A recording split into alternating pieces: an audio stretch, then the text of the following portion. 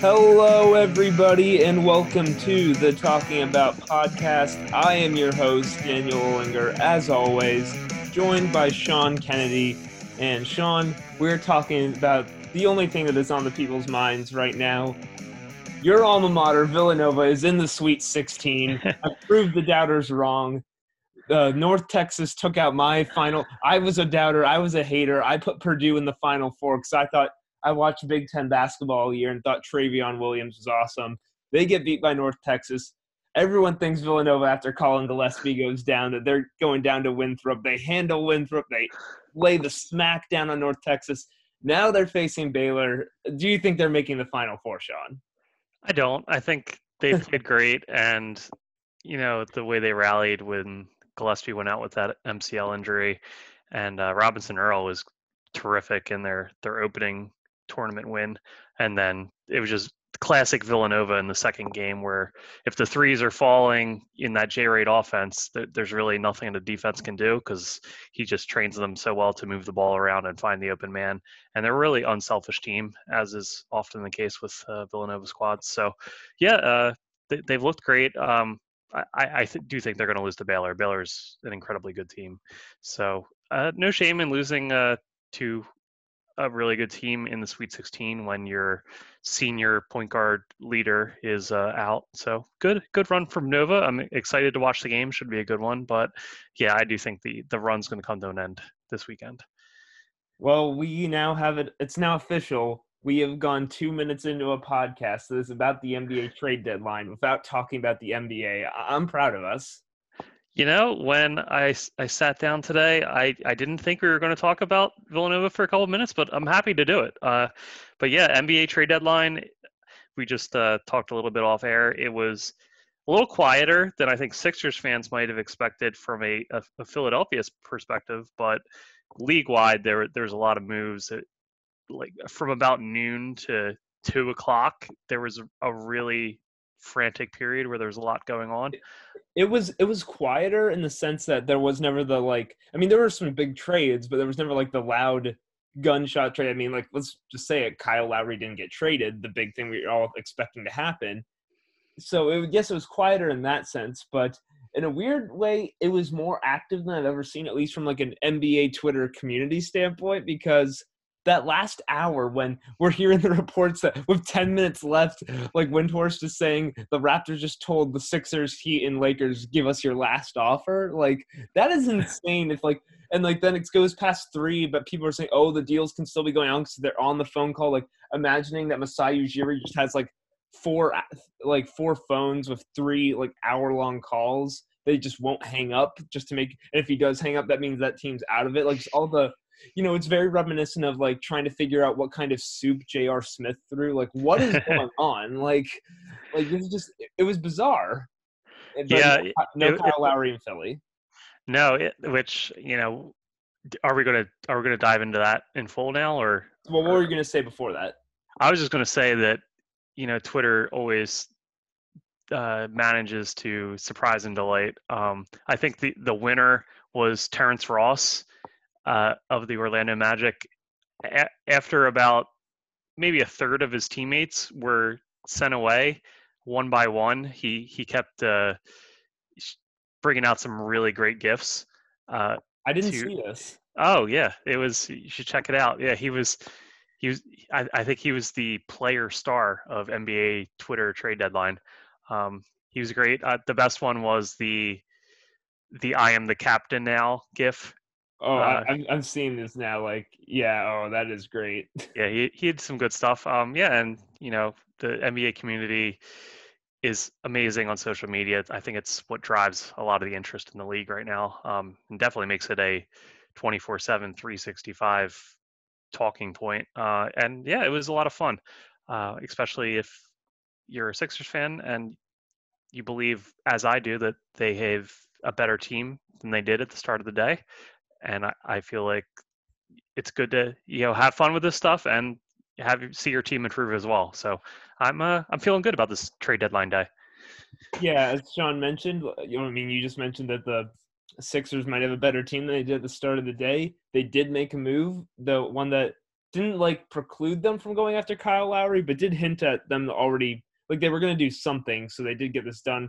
I can't remember I think it happened while I went for a run, like at the around noon, which I was just expecting maybe to come back and something would have been set on fire. And there was nothing too big, but the Sixers. So I have it all written out here. The Sixers sent out Tony Bradley and 2 second-round picks in 2025 and 2026 to the Oklahoma City Thunder.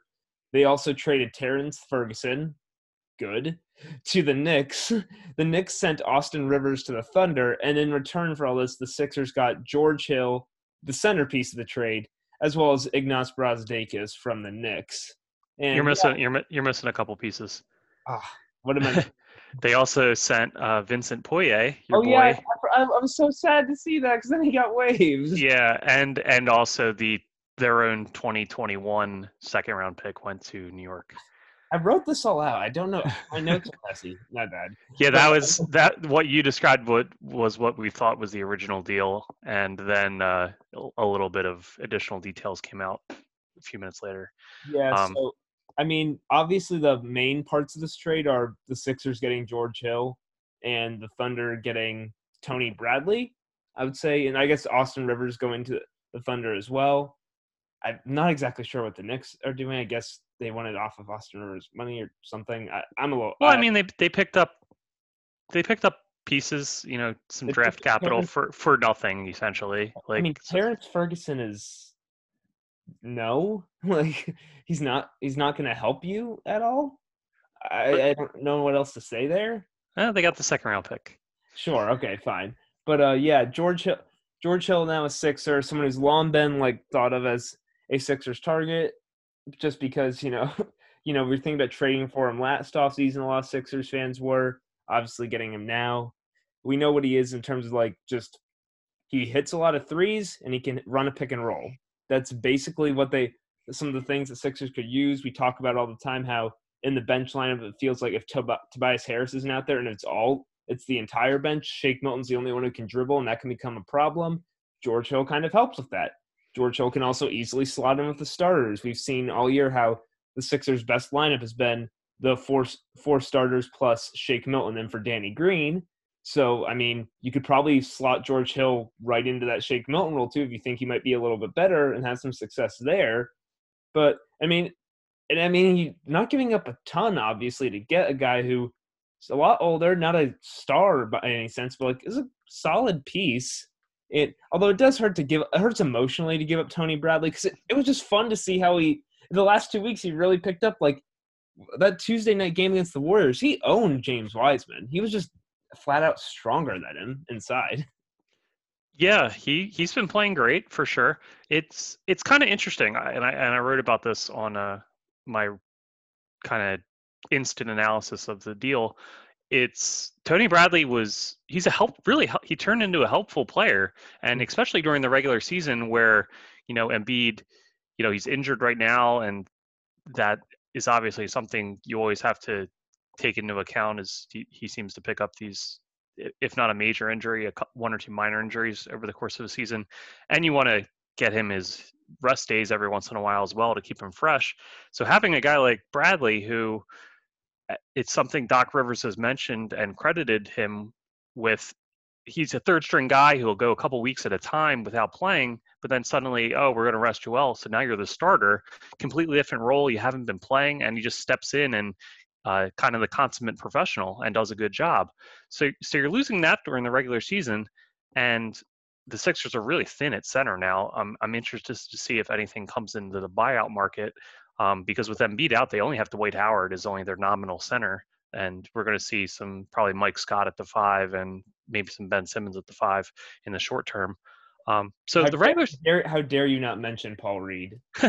Yeah, we could see some small b-ball Paul at the 5. I need it tonight. It's the only thing that'll make that game against the starless Lakers. The Lakers and Sixers game tonight that we're recording this at 7:30 p.m. on Thursday. The game tips off at 10. That game is going to be whack. It is going to be bizarre, and it will be so much more watchable if Paul Reed is playing. Yeah, I know a lot of Sixers fans are definitely hoping for that. It would have been interesting if the Lakers had made the Lowry deal and had to Oh no, if the Lakers had made the Lowry deal, I would have petitioned for us to fold the dollars. Just it would have been over. I, Oh, I didn't really. I mean, well, I just would have been were you dead set on the Sixers getting Lowry?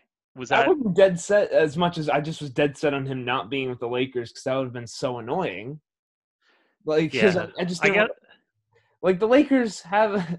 I don't know. It just you kind of hope when it's your team. And obviously the Sixers in no way are a small market team, but it just gets annoying when the player you're going after suddenly you see a team like the Lakers, the team of in the sports, just trying to go after him and you thinking they might have a chance to get him. So I would have been perturbed if Lowry had ended up on the Lakers. Like I think AU, who we had on the pod last week, he tweeted out like his 5 like scenario rankings right after it happened, which was Sixers trade for Kyle Lowry. 2, Kyle Lowry gets traded nowhere. 3, the Sixers give up trade for Lowry but give up too much. And then big drop off. 4, Lowry gets traded to the Heat. 5, Lowry gets traded to the Lakers. And I kind of vibe with all of that. That's like, it's almost like as long as it sucks that we didn't get him, but at least no one else got him either. Yeah, I not sure quite what Toronto was doing. I know they can re-sign him now, but yeah, they're not playing for this year really. They And were they made a ton of trades to get like Norm Powell went to Portland for Gary Trent and Rodney Hood, Terrence Davis to the Kings for a second round pick, Matt Thomas to the Jazz for a second round pick, just shuttering out rotation pieces. Even if they think that maybe turning Norm Powell to Gary Trent and Rodney Hood might be an upgrade because those are 2 rotation guys, especially like I like Gary Trent a lot. I also like Norman Powell a lot, but I like Gary Trent a lot. I can see the logic in that move. But it was just very clearly everything that day had been building towards like everything the last 24 hours from Kyle Lowry throwing up the deuce when he left off the court to getting rid of these like clearing out roster spots. It was kind of all leading to we thought, oh, here is the Lowry trade. The Raptors are officially throwing it in. And then it just didn't happen. And I mean, it feels like the Sixers were the closest, I want to say.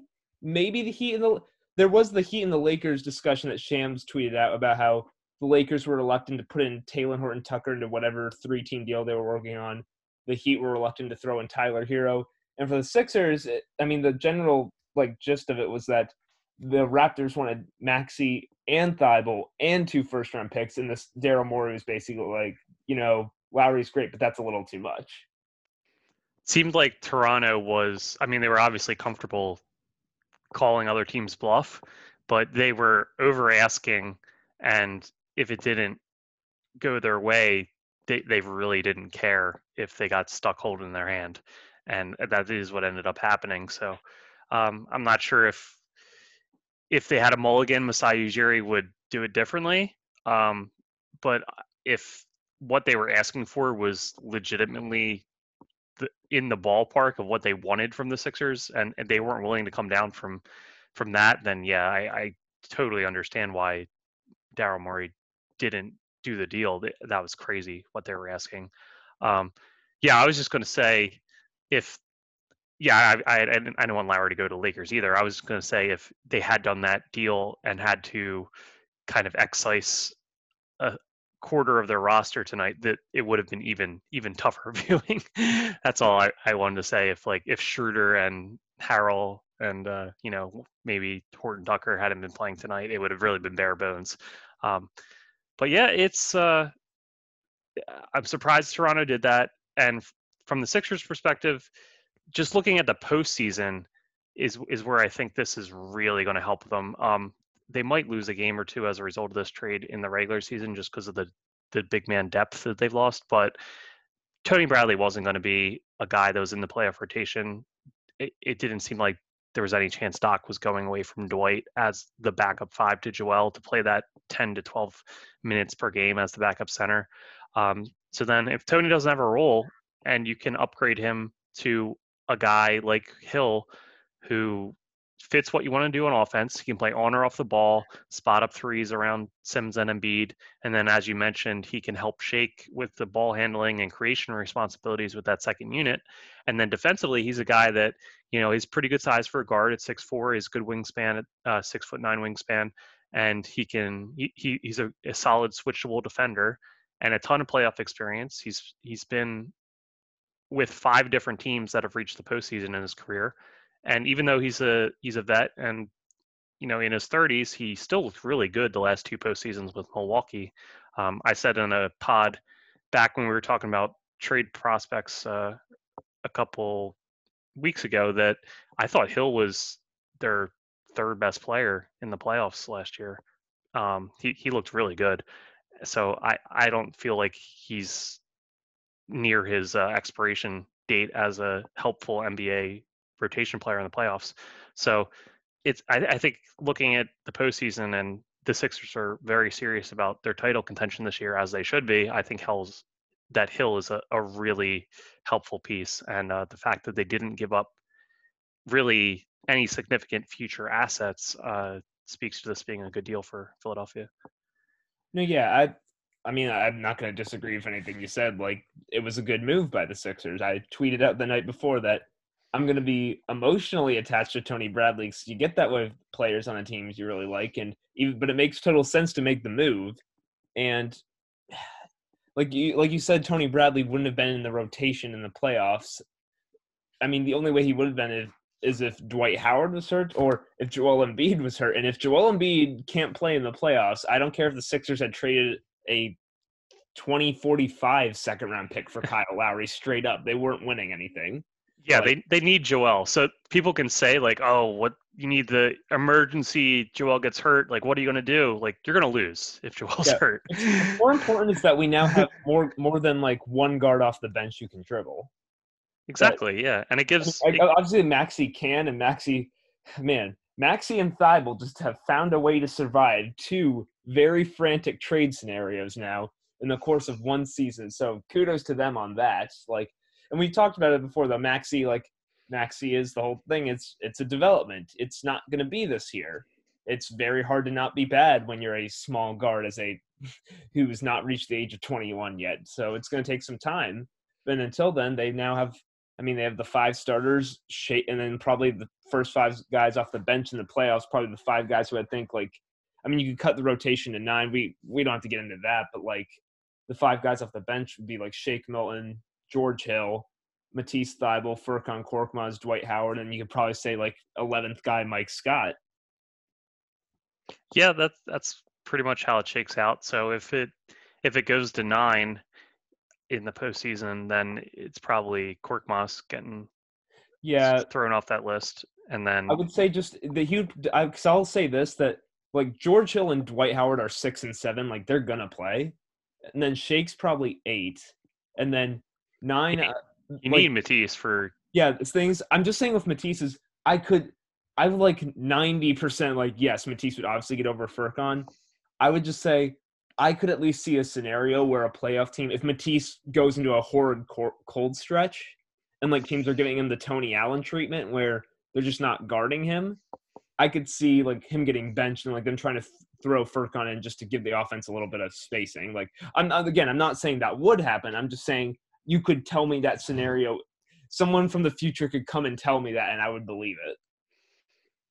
Sure. Yeah, it's not out of the question that our offense is a little stagnant. Let's throw Korkmaz in there to like get some quick shots up and give us a little different look than what we have out there. That's certainly a possibility. I don't think Matisse is going to be in that kind of situation. He's looked really good lately and a willing and able shooter. So that would require some regression on his part. I don't think that's going to be the case, but yeah, I mean, that's why you have those guys at the end of your bench to give you a different option if you need it, and that's on the head coach to recognize those situations and act accordingly. And I think that's probably something that people didn't like about Brett Brown's tenure was he didn't often change up his rotations if something wasn't working in the short term.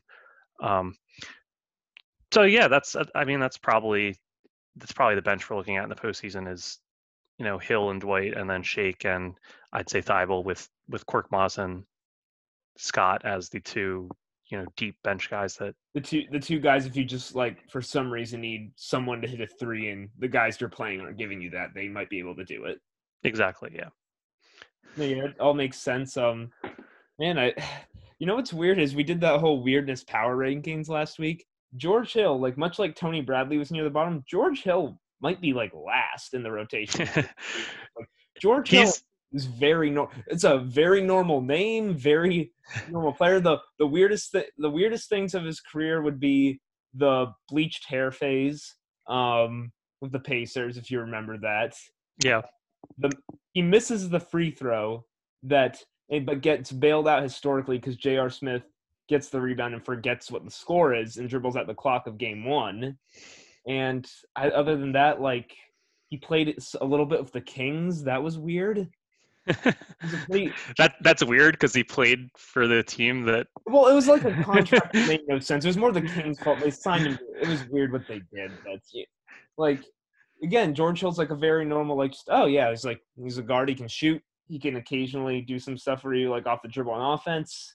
Don't want to rely on him too much. He's getting up there in age. Like, yeah, George Hill is normal. And I was going to bring this up because I know you're a big fan of the wacky nicknames on Basketball Reference. But George Hill is so normcore. He does not have a single wacky nickname. He is simply George Hill. I mean, you could call him G Hill. I don't know. And his Twitter is George_Hill3. And he hasn't worn any number except 3 his entire career.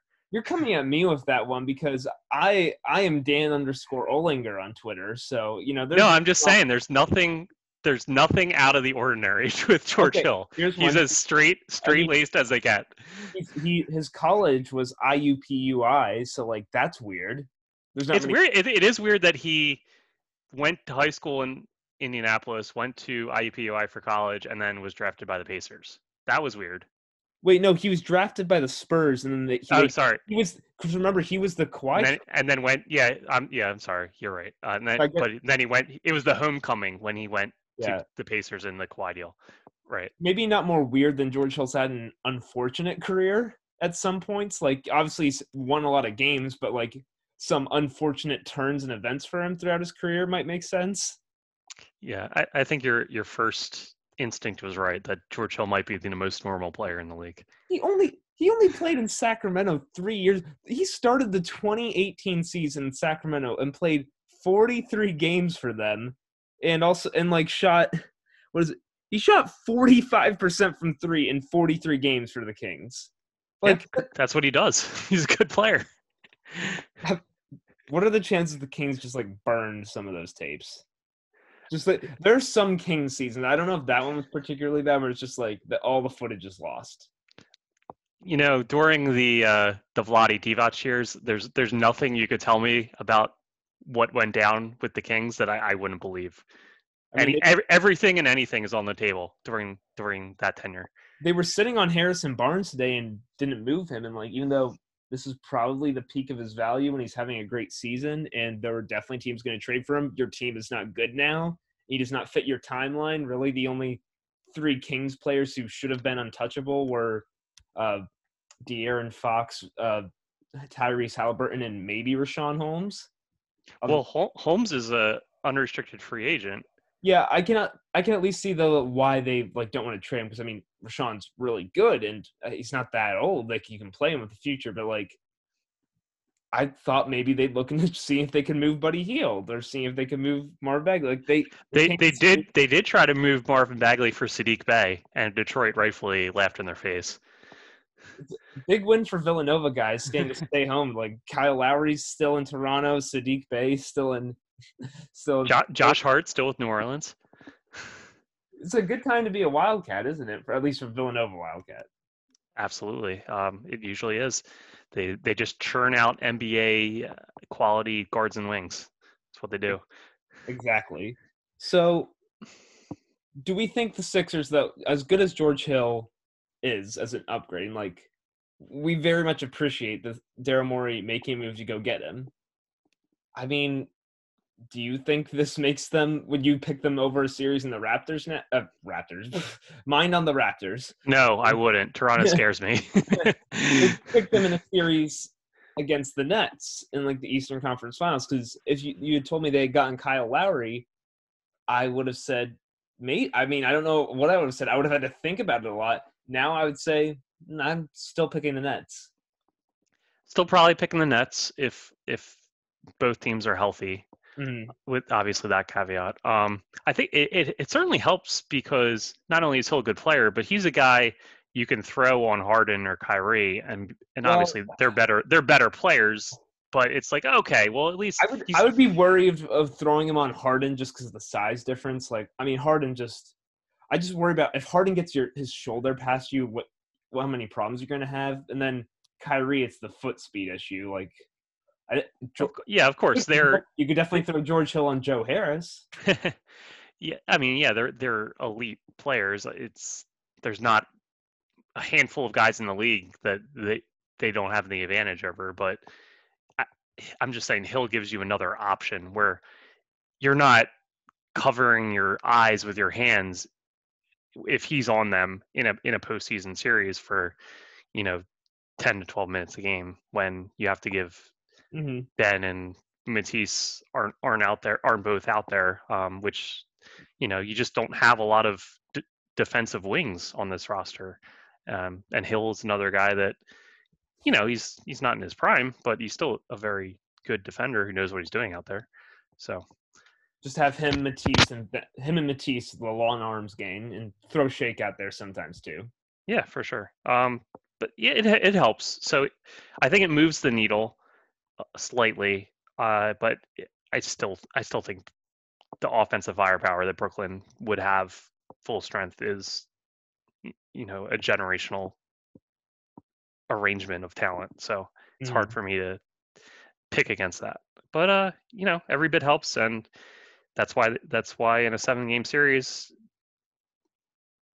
maybe the Sixers' depth comes into play because Brooklyn, the Blake Griffin signing, I'm at best lukewarm on it, and their roster is not that deep now that they've accrued this top tier talent. So I don't know. Well, the thing with the Nets is that they've gotten so many breaks because the Pistons making that really bad trade where they took on Zanan Musa and gave them Bruce Brown. He's like their 5th best player now. And then additionally, last year's 2nd-round pick, Nick Claxton, who I liked a lot coming out of Georgia. Nick Claxton is good, dude. They played the Blazers. He was switching on to CJ McCollum, and CJ had no move he could throw at him that was getting Claxton off of him. Just no separation, no meaningful distance to get a good shot off. That dude has some long arms and can move for a big guy. Like, obviously, it's not like guarding Embiid probably because he's just probably too thin for that, but just that's a weapon out there. Like, say the Sixers try and go to a Tobias Harris pick and roll late and just get a switch, and I could see Claxton could probably switch onto Harris and do a pretty good job. Like, the Nets are really good. It's really hard to say. They look great now, and they haven't had Kevin Durant in nearly 2 months. Yeah, they've been winning a lot of games without arguably the best player of the past few years pre-injury, and a guy that looked like he was at 95% of what he was before his injury when he's been on the court this season. So, yeah, they're good. And I think we both would take them over the Sixers in a 7-game series, but you never know. And I think Daryl improved the roster today, so that's all you can really ask. The Lowry situation, I think Toronto was just asking way too much. So I'm glad he held pat and didn't concede to everything they wanted. Yeah, so I wanted to touch on that before we move on from the Lowry non-deal. So, like we said, it was supposed like 2 first-round picks, Matisse Thybulle and Tyrese Maxey. And we both seem to be of the opinion that is too much. And I'm guessing the piece that us and most Sixers fans were feeling is that, we're willing to give up the picks. Like, if you're trading for a quote-unquote star, even an aging star like Lowry, you kind of have to give up those picks so the other team has that future asset to build on. And a young guy like Maxey made a lot of sense as he's probably going to be really good one day. He's just not great now. So that made sense. Matisse is kind of old for a second-year guy, and he has value to the team now. It seemed like Matisse Thybulle was the big one. Like, just Daryl's like, dude, he probably went to Masai and said, dude, I still don't know if we're good enough to then beat the Nets if we don't have Matisse, even if we have Lowry. Agreed. I think he, much like Tyler Hero was the crux of a deal getting done for Miami, I think Thibault was the similar piece in any potential Toronto Philadelphia deal. Matisse just brings too much to the table right now. He's an all-league defender if he could Yeah. play more offense. Yeah, I think last week's pod, I called him the defensive player of the year per 36 minutes. He's a guy you absolutely need in your rotation in a postseason series. He can guard a variety of positions. He's elite. Like, he's an elite defender. There's no other way to say it. And you need those guys when you're against Brooklyn. Obviously, they have, all the guys we just talked about, but even in earlier series, if you go up against a Boston, if you go up against Milwaukee, they have a lot of long guard wing types that we're going to have to deal with. Mm-hmm. Like, any playoff team has at least couple of these guys. And if you're trading Matisse away, and you would have had to trade Danny Green away to make the salaries work, then what are you starting at the wings? Like, they'd be so like absent of wing defenders. It'd be like Ben and nobody else. And I guess Lowry would kind of assume the Ben guarding their best guard responsibility, and Ben could guard a wing, but then you really don't have anything behind him. So we kind of like it when Ben can take on guards because he's really good at that. We love that he just swallows them up with his size. Yeah. So it would obviously be an upgrade, but you wouldn't have enough pieces. Like, you're giving up Danny and Matisse, who would be two guys for one guy in your playoff rotation. It just doesn't work in the present. Plus, you're giving up those future assets. It was just too much. I can't believe that Toronto seriously thought the Sixers would do that, and then that was truly their sticking point, where they didn't want to then make a deal. They weren't willing to come down from that at all. I have some kind of weird.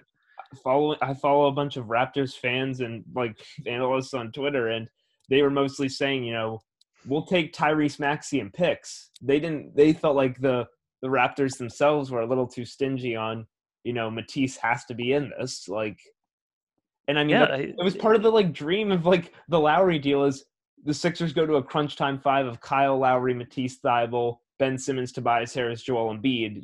Good luck trying to score. Yeah, I mean, just from Toronto's perspective, we touched on it earlier, but they're not playing for anything really this season. They're currently out of the playoff picture.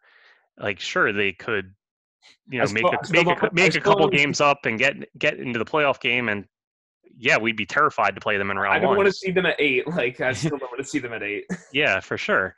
But realistically, they're not doing anything in the playoffs this season. So why wouldn't you want to get a guy like Maxey, who is still young, has flashed tremendous potential? Like, we've talked a lot about how inconsistent he's been, and it's his rookie year, and it's all to be expected. But we saw the ceiling. Like, he scored, what was it, 37? I forget exactly. 39. Yeah, 39. He scored 39 in an NBA game as a rookie. Like, not many guys can do that. And, he's still young. He only had the year at college. And why wouldn't you want that guy? For a guy in Lowry, who, yeah, he was your franchise cornerstone and helped win you a title, but you were sending him home. He was cool with it. Like, I don't know. It seemed like there was something to be done. I feel like there was a middle ground. You seem pretty annoyed with Masai Ujiri right now. Yeah, and again, like, I was okay with Lowry not coming here, really. Like, I felt like a couple moves around the edges, like the George Hill deal, and I came away happy about the trade deadline. I feel like keeping Danny helps. Like, I feel like people were underrating what Danny brings to the table, and losing him Is They're like that you like just specifically trying to throw shade at my article today that pointed out his how slow feet.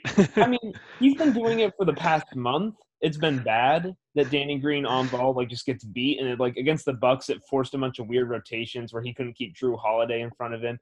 But then, I mean, I know Jordan Poole's quick, but my goodness, Jordan Poole was dusting him in Golden State. Yeah, Danny Green's not a perfect player, but he does a lot to help you. So I was all right with Lowry not coming here, but for it seemed like the Sixers like had a reasonable offer on the table. Like they were still they put a final offer out there. They were still conversing as of 255.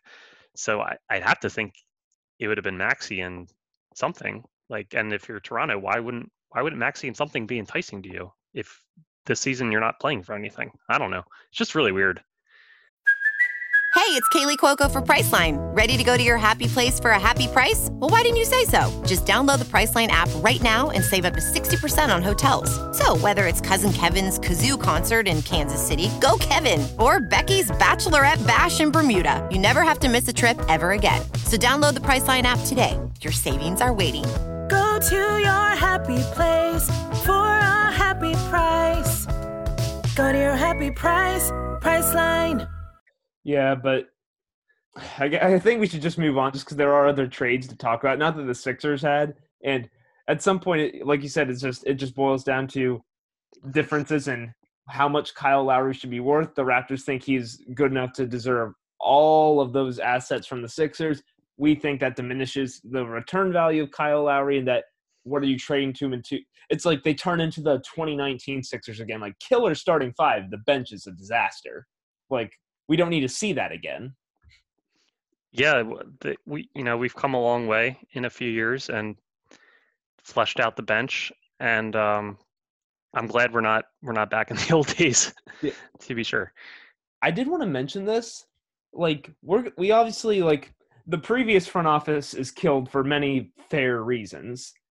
I do want to point out that under Elton Brand, they did draft now Shake Milton and Matisse Thybulle, who both, I mean, have outperformed their draft slot, it seems, and are both, like, Shake, obviously. I mean, 55th pick, you're just hoping can even be in the rotation, and Shake Milton was very early getting some six-man of the year buzz. Obviously not going to get it now, but, like, still a very good guard off the bench.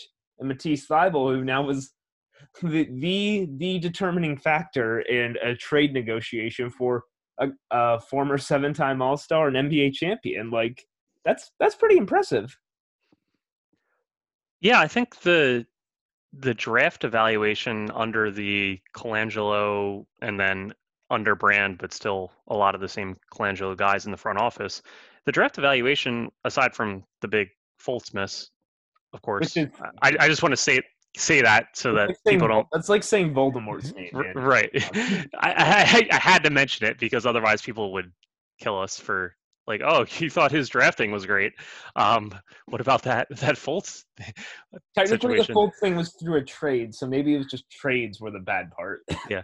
Well, yeah, that's what I was going to say. That the trades. It felt like people thought they overpaid in trades. That was one kind of knock against the regime, and then the other was just the little stuff like, oh, hey, we really like Matisse Thybulle, and now everybody knows it, and we have to give up a good second-round pick to move up a couple slots and get our guy because we weren't able to utilize any amount of subterfuge to smokescreen and keep Boston and everyone in the league off the scent that we liked Matisse. So it was a little stuff like that, and and I guess it kind of fits the same subterfuge team. Like, hey, we really want Tobias Harris, and the Clippers know it, so now they're going to extract every possible bit of value out of this deal. That was the kind of stuff people hated about the prior regime before Daryl got here. I think by and large they did a pretty good job mining value in the late first and second round. Yeah, considering that we're going now into trade deadlines past, we should probably move on to just taking a look at the other deals that were made around the league. We're about at 40 minutes here in this pod, so I think maybe the best way to do this is like not maybe necessarily rapid fire, but like quick like thoughts on each of these trades, and I'll try and go through like how relevant they might be to the Sixers in some way. So I think the place to start is maybe the last deal that was like one of the at the buzzer deals was Victor Oladipo getting moved to the Miami Heat for Kelly Olynyk, Avery Bradley, and 2022 draft swap rights. So, yeah, like Riley's good at this. Well, the thing is that Oladipo, it was starting to become a joke. I think Nekias Duncan tweeted it that like there's a reason Oladipo's name didn't get mentioned all day. Is that it was the NBA, the rest of the NBA's way of saying, dude, like we don't think you really have it anymore. And I would still say it's not like a huge deal that they got him, but I mean, Kelly Olynyk's a fine player. He's not as good as Victor Oladipo even now. Avery Bradley wasn't doing much for them. Swap rights, you can haggle over that. It seems like good business for the Heat. Like, and obviously, like for the Rockets, like now, I mean, just to say that Tillman Fertitta and the Rockets have got clown today might be an understatement because everyone is now doing that, like connect the dots of, okay, so here's what they netted from the James Harden trade, which is all those picks and basically nothing else. So, like when instead of just going for either Ben Simmons or, Karis LeVert and Jared Allen, who they could have gotten from the Nets. Yeah, it's not great. It's essentially some late firsts and some swaps. So now you're just praying that like the Nets, like Kyrie, Durant, and Harden, like win 4 straight by 2024 and decide, they've moved on to something else. They all retire at the same time, and then the Nets are done. Like that's like your hope at this point. Yeah, that's the only possible exit clause for this not being a total embarrassment from Houston's perspective. I mean, we don't need to talk too much about how Houston did a terrible job with extracting value from Harden. But from Miami's perspective, more relevant to the Sixers, we expect to see Miami in the postseason again. After a slow start this year, they've gotten a little healthier, and there's a very good chance that we're heading towards a Philly-Miami second-round series. Yep, exactly. Yeah, they're right in that. I think they're tied for 5th in the East right now. If that's the case, holy crap. It's scary because the Jimmy Butler, everything surrounding that, and they have all the shooters, which is something that often gives the Sixers trouble because, as it's been well documented, the Sixers are not a high-volume three-point shooting team, and a lot of times when they go up against teams that are, mathematics enters the equation, and 3 is greater than 2, and Sixers can play well, and just because this other team hits 8 more threes, that can sometimes be the difference. So I could see a situation where that plays out in a series with Miami. Bam is a great defender, one of the few guys who is not going to stop Joel Embiid, but can hold his own to the degree that Joel is not going to, steamroll him and score 35 with ease every night. I would actually be more even concerned with, like, offensively, like, if you're talking about the few guys who can occasionally give Joel problems, I think it is more athletic guys with, like, bounce, like Bam, who is really not, like, a big plotter is kind of playing into Embiid's hands. So just a guy like Bam, whose whole thing is he has a little bit of a mid-range pull-up. He is a fantastic passer who works great with his guards, and he is a great lob finisher because that dude explodes off the ground quickly. Like, I could see, like, there's just a lot of things that are scary about them. Victor Oladipo in Houston was probably taking too many shots, but, that team, after Christian Wood got hurt, like, it wasn't like there was a ton of great things going on. So it's hard to see, like, maybe Victor Oladipo now in a situation he wants to be in with Jimmy Butler, Bam Adebayo, and this very well put together team, scales it back, kind of realizes, okay, I'm like second side creation guy. If guys help shade off of me towards Jimmy, I can create offensive advantage. And he still, like, can kind of create down. He can just, like, he's athletic enough to get downhill, enough of a shooter to, like, just threaten teams. And then defensively, I don't think you're going to pick on him in any sense. So yeah, like, it's just like a good bit of business from the Heat. And additionally, with LaMarcus Aldridge being bought up by the Spurs as they were unable to find a trade partner, it seems like he's heading towards Miami, who LaMarcus has been worse than Oladipo at this point. LaMarcus can't move his feet anymore on defense. But again, like, if he's just asked to be, like, come off the bench and get buckets, like, I could see a series where, say, the Heat just go to their bench lineups against the Sixers, and they're telling LaMarcus when he's being guarded by Dwight, like, hey, dude, he's going to leave you open on pick and pops. You can do this. Yeah, absolutely. Something to be worried about. Yeah, Aldridge would just have to fill that Olynyk stretch big role for them, which, as you said, he's, getting up there and not nearly the player he once was, but I think he can still do that. And as far as Oladipo goes, yeah, playing alongside a Butler will get him a lot better opportunities. And also, it's him instead of like the Kendrick Nunn possessions, or take a handful of Tyler Hero possessions away, and it goes to Oladipo instead. So that's an upgrade for when your top guys like Butler aren't initiating possession. It's just great to have that as like a tertiary option now if you're the Heat. Yeah, and they didn't really give up much. I'm not sure how Houston didn't call around and get a better deal than that. I guess Oladipo's value is just so low. Yeah. I don't know. I don't think the mistake was made today. I think the mistake was made during the James Harden trade when they took him over Karis LeVert. Yeah, I mean, if you could have LeVert and Jared Allen instead of Oladipo on an expiring, you do that every time.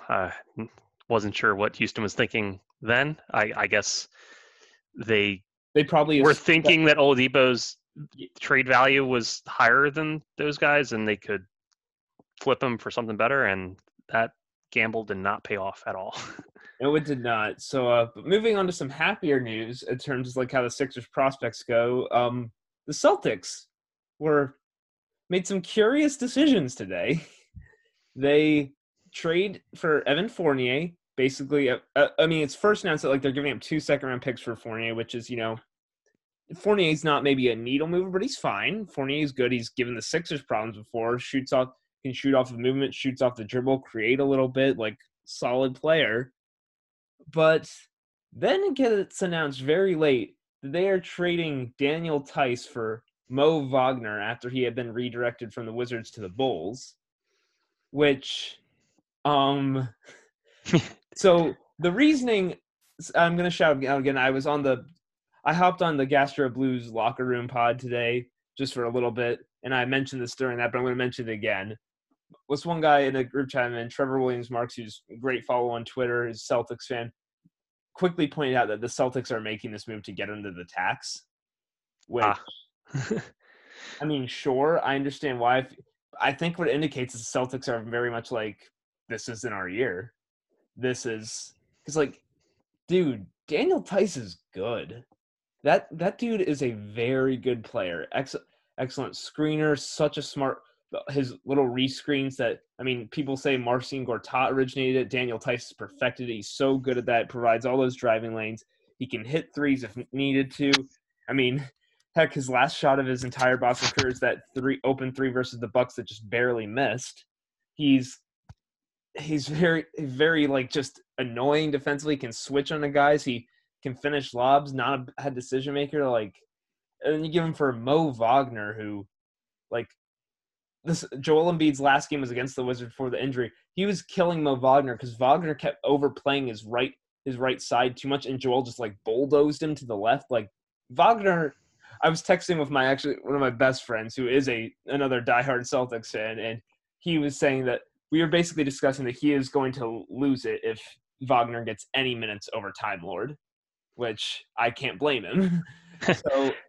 And then also in the deal, Javonte Green goes out to the Bulls. Not a huge deal, but he was getting some minutes for them occasionally. Like, it's just another potential option that's gone.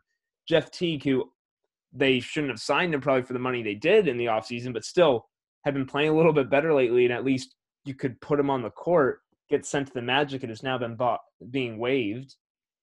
Like, they're just punting on this. Yeah, I don't know. I liked the Fournier deal. I mean, the Fournier part's fine. And it's not like I still think the Celtics are going to make the playoffs. I still think they're solid. It's just I don't think like it was already looking pretty shaky. Like this team isn't what they were last year. Now it really doesn't look like it. Yeah. I mean, they got Fournier for basically nothing because they had the TPE they could fit him in. the trade player exception. So Orlando didn't really ask them for too much in return because they didn't have to take on any unwanted contracts or clear any roster spots or anything. So Boston got kind of a discount. So the Fournier deal was a good bit of business. Like, he's a helpful player and a guy I think some Sixers fans were hoping would come to Philadelphia. So that was all fine. Shout out Steve Lippman. Yeah, he wrote an article about it. Yeah, the I know they've been going to Time Lord more, and they should. I think he's been really helpful for them. Gives them some things they need as far as verticality and energy defensively. But yeah, Tice is still a good player who you've seen in the postseason before, and he works in that environment. As you mentioned, his switchability, ability to stretch the floor, those are all things that are really useful in a playoff atmosphere. Like, why? Just, I guess, to save money. I had no idea. I hadn't heard that was just a luxury tax move. That's pretty awful from Boston's perspective. And yeah, that shows you're punting on things kind of. So that's not great. I wouldn't be too pleased about that if I was a Boston fan. I will say, here would be my one defense for it, if from the Celtics point of view. Time Lord had not been playing as much as Celtics fans wanted him to, especially like behind Tristan Thompson. They were fine with Daniel Theis, but like Tristan Thompson just is not better than him at this point. And by getting rid of Daniel Theis, it's almost like in Moneyball where they trade the first baseman, so he has to play Hatteberg. So basically it's telling Brad Stevens in a way, like, by making the only other option, if Tristan Thompson's hurt, the only other option is Mo Wagner. He's like, well, I guess it's time for the Time Lord, which, I guess maybe he really is as good as I mean, I really do like that guy. He, like you said, he can get up well, but that dude can pass too. I just think he's going to be pretty good. So that would be the only way I could say it, but still, like, you're just the net value of the deal. Daniel Theis is better than Mo Wagner will ever be. So in that sense, it's just a loss of value, which in your analogy, is Jaylen Brown then Mark Mulder, who plays a huge part in the team's success but doesn't get as much credit it doesn't even get mentioned in the movie because it doesn't fit the Moneyball narrative? Sure. I went too deep in Moneyball for you? Yeah, dude. I just like the movie. I don't love baseball.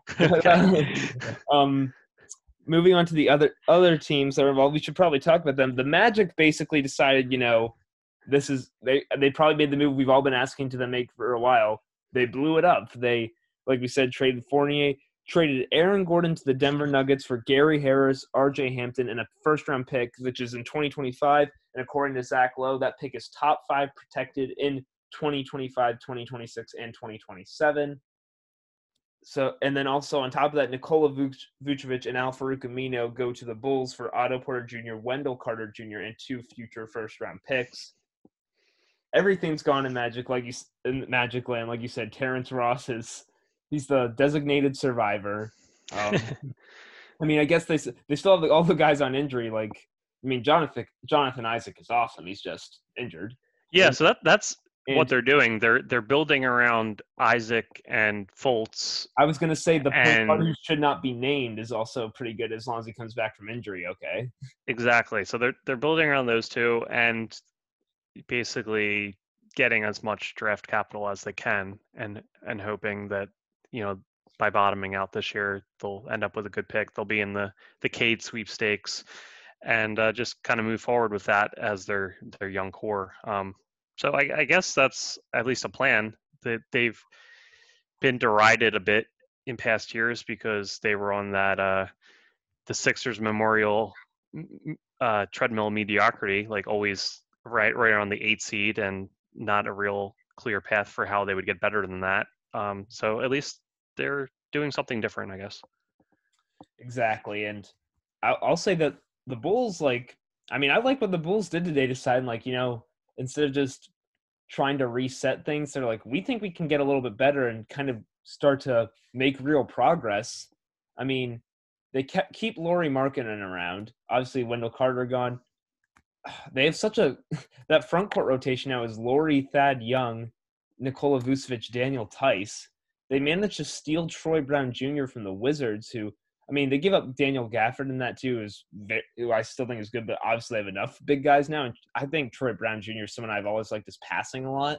And I think that if you can run some things for him, just getting a wing in there, like, and then obviously still have Zach LaVine. You still have good players in like Thomas Satoransky. I'm not a big Kobe White fan, but it's not the worst. Like, they could get like another wing in there somehow. Like, the Bulls could be onto something here.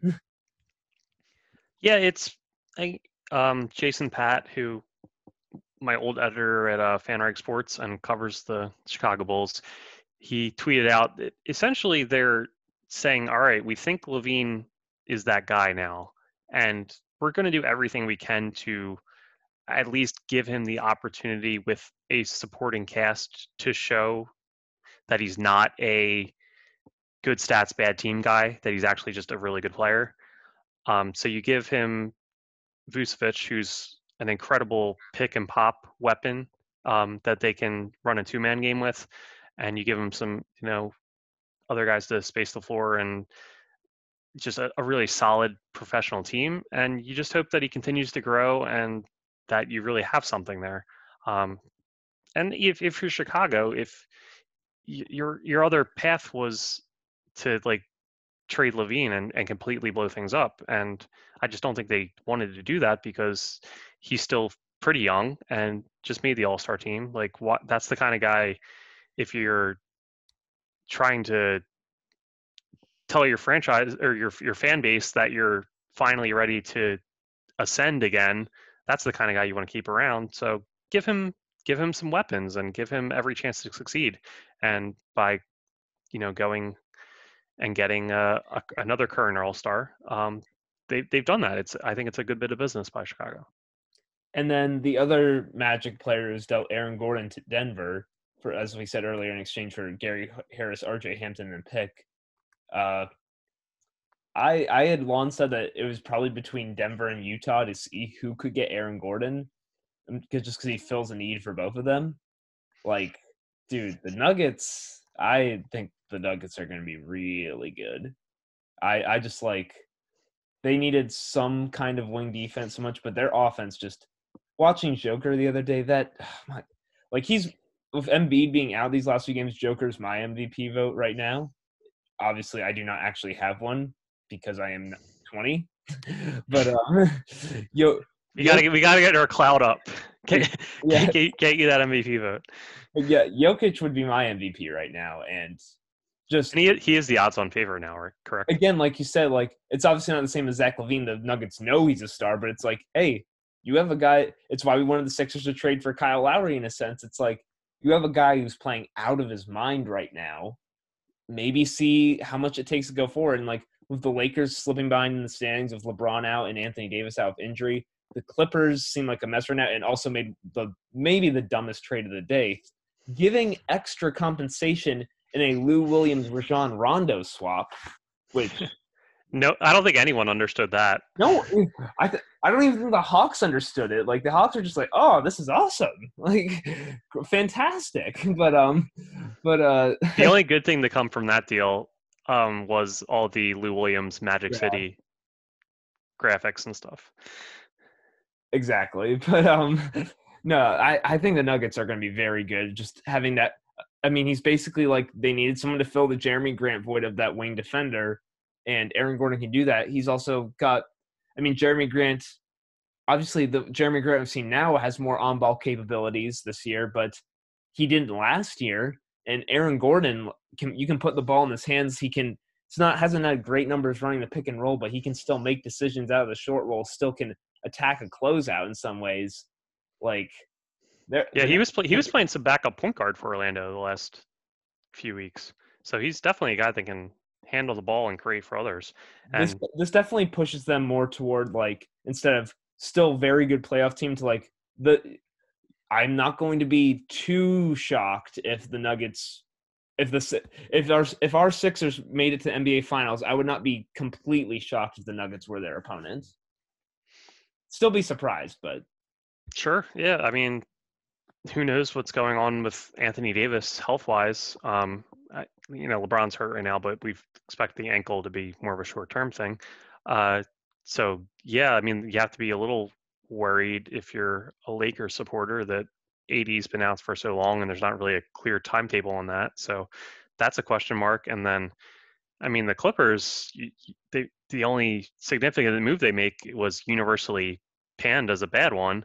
And I think they've been a kind of dysfunctional group, not only this season, but last. Well, this season, I think so a lot of people have pointed out, it's just they just shoot jump shots. They seemingly never get to the rim.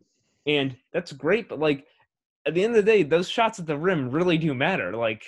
It is nice to get the best shots in basketball, the ones at the rim just occasionally, and they just never get it. Yes,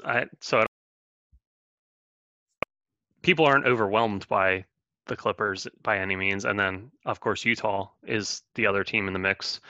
In most people's minds, and we just haven't seen it from them. They've had a terrific regular season, but well now they have Matt Thomas, so all the doubts have been erased. Exactly. So yeah, I mean, Denver is right there with all those teams, and then I mean, it's very wide open in the West. I mean, would it be totally out of the question if Phoenix and Chris Paul with all the talent they have, if suddenly they were a dark horse team? Phoenix was a team, there was some small floatings out there that the Phoenix Suns might even consider Larry Nance Jr., which if they could have gotten him, made a move like that, I would have said, yeah, I think the Suns are a pretty big contender. I still think they're one piece away. I've been watching some of them recently, and my main takeaway for them is I love so much what they're doing. DeAndre Ayton concerns me. They're better whenever they put Dario Saric on the court for a reason. Which again, this is not a Suns podcast. I do not know enough or watch enough of the Suns to be quote unquote an expert on them. I will say that I'm a little concerned with DeAndre Ayton, and they could probably use another piece, but the Suns are very good still. Yeah, but to your point, yeah, Denver's right there in that group, and they got better today. So yeah, it wouldn't shock anyone if they were the team to emerge from what's rapidly becoming a crowded Western Conference.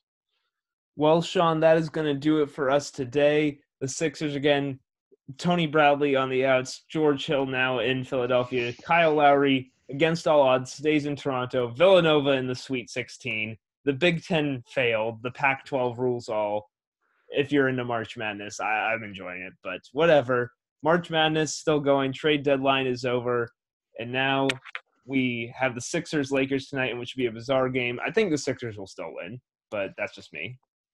Yeah, I mean, they have one All-Star and one guy who yelled at the Knicks that he was an All-Star, so that's more than the Lakers have tonight. So, yeah, I feel good about that. Even without MVP Tony Bradley, who 2 points on Tony Bradley before we go. One, did you see Joel's tweet?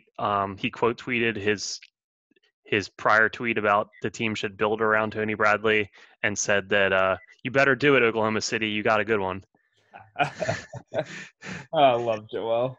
He truly is the best. Yeah, I hope the Thunder give him a shot and do see what he has.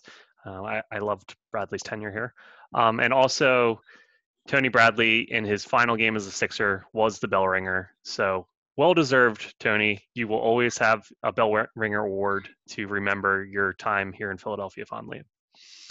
Don't him and Dakota Mathias both have one, but Seth Curry doesn't? Seth is the last remaining starter. Danny Green got one 2 games ago. So Seth is the last remaining starter to not have a bell ringer. So he'll have to get that by the end of the season. He better, but it is the true worth of a Sixers player, the true worth of a man if we're honestly talking about it. But yeah. What were you going to say, Sean? I was just going to say, so congrats to Tony and best of luck in the future. All good, and we will talk to you all next week. See you later, Sean. Take it easy.